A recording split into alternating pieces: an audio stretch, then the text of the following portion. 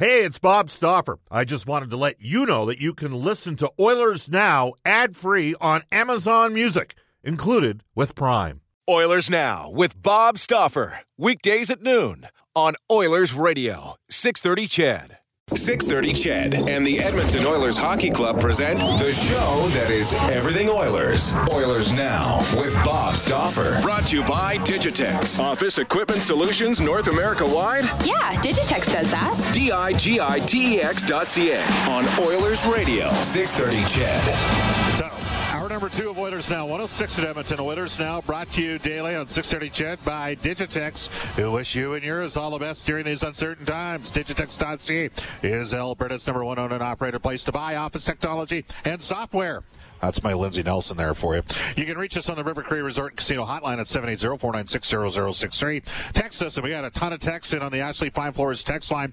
Ashley Fine Floors providing winning results for over 35 years. We're on Twitter at Oilers Now. You can tweet me personally at Bob_Stauffer. Brendan at Brendan S. Scott. Brendan with 2 E's, S. Scott with 2 T's, and Sportsnet Spec. That's how you get hold of Mark Spector. Japanese Village, open to serve you at any one of their 5 Edmonton and area locations with Alberta steak and tasty seafood cooked right at your table. Reservations now available. Go online at jvedmonton.ca. Mark Spector for the horses and Horse Racing Alberta, presenting live racing Friday and Sunday evening. Spectators limited at this time, but you can go online at hpibet.com to watch and wager. Just before we bring in Mark, here we go. Camrose Flint says this to say, let's imagine Jesse Puljujärvi is our 14th this year, arguably better and sooner ready than anyone we can draft in the first round. Then trade the real 14th for Darcy Kemper. Sound good? I believe 21-year-old Jesse, speaking good English now, will redeem himself. Mark, Puljujärvi has 22 points in exhibition games. However, it has been pointed out by a Finnish friend of ours that he got 5 points in games against a team called Rovaniemi and Kaijan, both in the Finnish league, and they are not in the Liga. They're actually clubs that play in what's known as the Mestis. It is a step below the SM Liga. The players that he was playing against are not full-time professionals. So I know there's a lot out there in Jesse Puljujärvi. We don't agree on everything, but I'm going to have a feeling we might be agreeing on this one, because there is a sentiment from some that the Oilers should just bring Puljujärvi back and plank him on the right side of Connor McDavid's line. How would you handle Jesse Puljujärvi, Mark Spector? Well, this is an age-old theory, that you and I never hold. That players who come in with a reputation should just get to play on the first line and just walk to the front of the line inside that dressing room and be a top player, whether or not they've earned it or not. And if you're around a hockey team, you know that it's one thing to give a guy a chance, and you got to have, if you do something with that chance, you can justify it. But it's quite another to be a guy that walked away from your hockey team to be a guy that's really struggled in the NHL and not quite got there yet.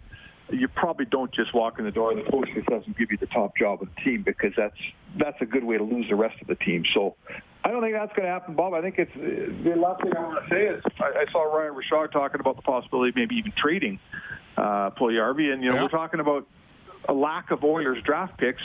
Maybe the possibility exists. What if you get a second and a third for Puljujärvi? Maybe now you can trade that 14th overall. What about that? Oh, that's an option. And, I mean, Mark, I brought up Ales Hemsky, because you and me kind of cut our teeth in the 03-04 and then the lockout year. Yeah, we had a lot of conversations about Hemsky, and he had 34 points as a rookie, which was a decent rookie year, and he was not full-time in MacD's top 6. But I think you and me both knew that the team had a lot of grit and character, but didn't have a lot of skill, and they were going to need Hemsky in their top 6 moving forward when we came out of the lockout. And guess what? He ran with it when he got it. Look at Yamamoto. I wanted Yamamoto up earlier. I didn't think he'd kill it the way he killed it, but the fact is he came up, and he was fantastic when he came up and earned the respect of all of his teammates in the process for his two-way game. Because even though he brought the offense, he was very good. Mark, he was plus 16 5-on-5.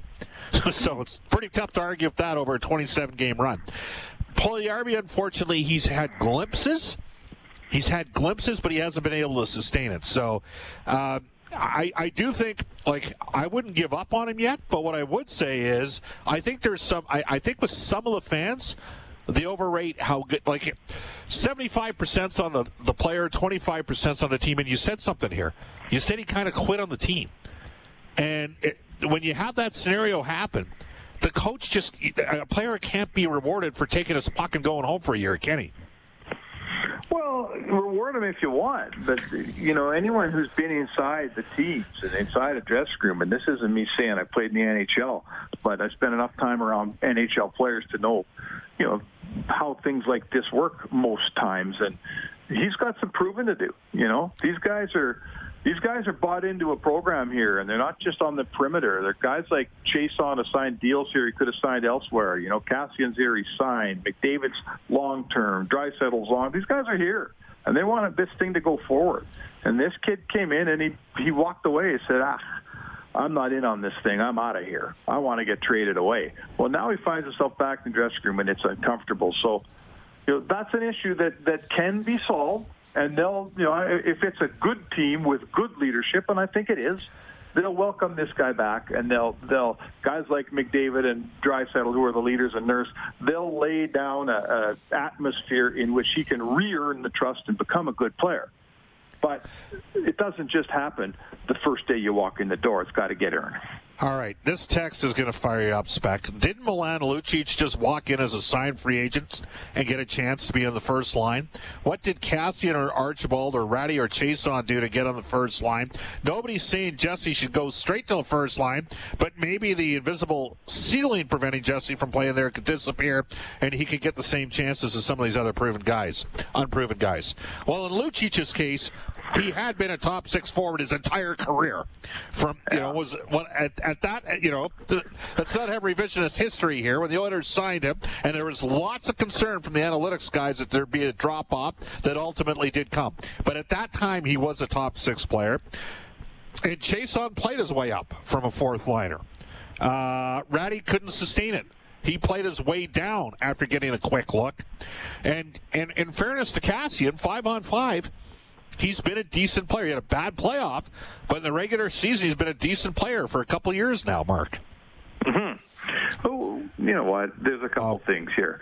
I guarantee you this. McDavid's the best player in the team. If he wanted Puljujarvi as his winger, he'd have him as his winger tomorrow, okay?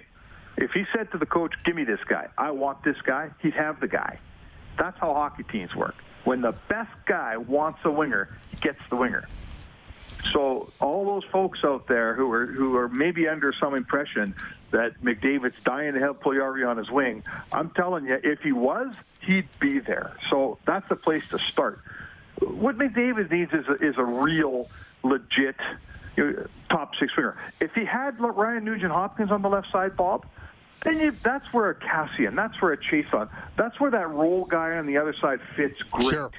But when Cassian's his best winger, that's not good enough for Connor McDavid. If I'm running a team, I want more than that for my top line center. I like Zach Kassian a lot as a player. He can't be Connor McDavid's best winger. So that's the situation here. They need just as Yamamoto worked his way in as the third player on that line, because Nugent-Hopkins and Draisaitl are so good. That needs to be the case in the top line as well. Yeah, okay. That's. I think that's a fair assessment to have. Mark, we got Robin Brownlee coming up to talk about a charitative initiative. I know you traveled many miles with Robin back in the day. Sure. Yeah, he was on it, wasn't he? When he was on the beat. He was a good beat man, and he used to be a lot of fun to go out with on the road, but I fear those days are long past. Who knows? Who knows if we'll ever be... Who knows we have no idea what the next year and a half is going to be like. Hey, Spec, thanks for your time. All right, Bobby, take care. You bet. For the horses and Horse Racing Alberta, that is Mark Spector. Reminder, Horse Racing Alberta presenting live racing every Friday and Sunday evening. Spectators limited at this time, but you can go online at hbibet.com to watch and wager. Quickly into our injury report for James H. Brown Injury Lawyers. When accidents happen, go to jameshbrown.com. Trent Brown, James Brown, the gang at James H. Brown want you to stay safe and stay positive. Brendan, anything, obviously coming back from the suspension tonight and playing for the Vegas Golden Knights will be Ryan Reeves. What else we got? Yeah, and in fact, he's the only member of the Golden Knights who was on the injured list. Ben Bishop unavailable for tonight's game 2, as are Stephen Johns and Taylor Fadoon. Stamkos remains out indefinitely. Cal Clutterbuck day-to-day for the Islanders. Robin Brownlee when we return on Oilers Now. Subscribe to the Oilers Now podcast. Available on Apple Podcasts, Google Podcasts, or wherever you find your podcasts. Oilers Now with Bob Stauffer on 630 CHED. I met our next guest back in around it would have been about 1989, 90, 91, right around that time when I was doing Golden Bears football and hockey play-by-play, and he'd come from, I believe, from Kamloops, and was working at the Edmonton Journal, or was it the Edmonton Sun initially? Robin Brownlee, who spent years as the beat writer on the Oilers for the Edmonton Sun, today is joining us to talk a bit about the Canada Life Cup campaign. Robin, welcome back to the show. How you doing? Hey, I'm doing fine, Bob. Thanks for having me on. I appreciate it. And, hey, that spec was a little bit of fun, as you were talking about on the road. It was the Journal when I first got here in 89, and the Sun in 2000 to 2007. And so when did you start writing the Oilers? Was it in the late 90s then, mid-90s? When about did you sort of focus on, move off kind of like U of A, amateur sport beat, and on to the Oilers? Well, I got lucky when I first came. I got here and started helping out Matty with the Oilers right away, carrying his notepad around and trailing around behind him in 89. I covered home that last Cup in 90. I didn't do any traveling. Then Spec moved into the beat full-time after that. And I took over, or I got back on the beat in 96-7 and stayed there at the Journal until 2000 and went to 2007 over at the Sun as their beat guy. So you got, the 97-98 playoff, a couple rounds in the playoffs those years, and obviously the 06 playoff run. What specifically stood out from you when you think back to that 2006 playoff run? Give me a couple things that you really remember about, sort of what was an incredible time for a lot of Edmonton, spawned a whole generation of Edmonton Oilers fans, Robin. Well, I got to tell you, Bob, and you've mentioned this more than enough, probably some people would say, but I remember sitting with you and we went on the air and we talked about how the Edmonton Oilers were all wrong for the Detroit Red Wings, and that was going to be a short series. Some people said 3 games, as I recall, and you know what? They just had something that didn't line up with the Red Wings, and then we saw that unfold as things went. Now, I wasn't sure about how far they'd go the rest of the way, depending on their matchups, but I remember you and I looked at each other and talked about this, and it came to pass, and the team just grew and grew. They started to believe it, too, and once the Red Wings were gone, they were rolling, and we know what happened at the end with Rolison getting injured, a blown lead. It was just watching a team come together and believe that they could win. It's a cliche, but we saw the players react to once they got that initial taste of success. They had that big horse Pronger back there. Rolison was unconscious until he got hurt. It was just a lot of fun because it was unexpected. Like that 90 Cup, it was completely unexpected. Robin, I'll never forget the look on Rem Murray and Todd Harvey's face after the Oilers lost Game 7. We were in that brutal tunnel down at ice level, about 25 feet away from the Oilers dressing room. They'd just given up the empty net goal to go down 3-1. And those guys knew they were never playing another game in the NHL. And to see it end like that, and the tears, for those guys, it was like, it was like being at a funeral. It was like, I don't mind telling you, it was hard for me to watch that with guys because You know, you knew what it meant. Those guys were blood and gut and character guys. That's all they played in their career. That was one of the memories for me, was just how hard. Like, you know what, with Pronger, he knew he was going to play another X amount of years, right? And a bunch of guys were young guys. You remember that? Just the look on Murray's face and Harvey's face? Yeah, that was the thing. And it was the stone-cold silence that got me as well, Bob. And, you know, when you write the beat, and you know this now, you're there every day as a broadcaster. You know, you're not pulling for these guys, but you get to know these guys. You know, you pull for the good story. And the Oilers would have been as good a story as any to win the Cup that year, the way they got in. But you look at these guys, and you can look at certain guys, you know, this team as it sat that day after that defeat, you knew that team was never going to be together again. Whether it was a guy like Pekka who wanted to get back east, Samsonov, guys who were going to be gone. Pronger wasn't public at that point. But, yeah, some of the journeyman guys who wouldn't be back, you think, man, you know, as the old line goes, missed it by that much. And you feel for them. All right, Robin Brownlee joining us right now. Robin, what exactly is the Canada Life Cup campaign? Bob, the Canada Life Cup campaign essentially is Hockey Helps the Homeless, trying to come up with a fundraiser that takes the place of some of the funds lost. Whether we're talking, you know, citywide, whether it's a golf tournament like Spec has, or the countless things that go on around the city that have been affected by COVID-19, that Hockey Helps the Homeless has grown a lot in the last couple years. Last year we split, $230K between the Mustard Seed and the Jasper Place Wellness Center. What we've held over is we've got like 18 teams of fundraisers. Nobody's playing hockey this year. That was done. The May tournament was canceled. So now what it's turned into is a fundraising contest between the teams. That's essentially it. There's not going to be a puck drop or a goal scored to raise this money. But what we've found, Bob, and it's really a double whammy, and a lot of charities in town have felt it. We've lost a major fundraiser in the tournament at the same time as COVID-19 has forced demand for the very services that the Mustard Seed provides to go up. You've got people who've lost jobs. You've got more people showing up at shelters. We had the Expo Center there, as you might recall, that was serving people in the winter as a warm-up area, a place where they could sleep. That's now closed, and what do you see?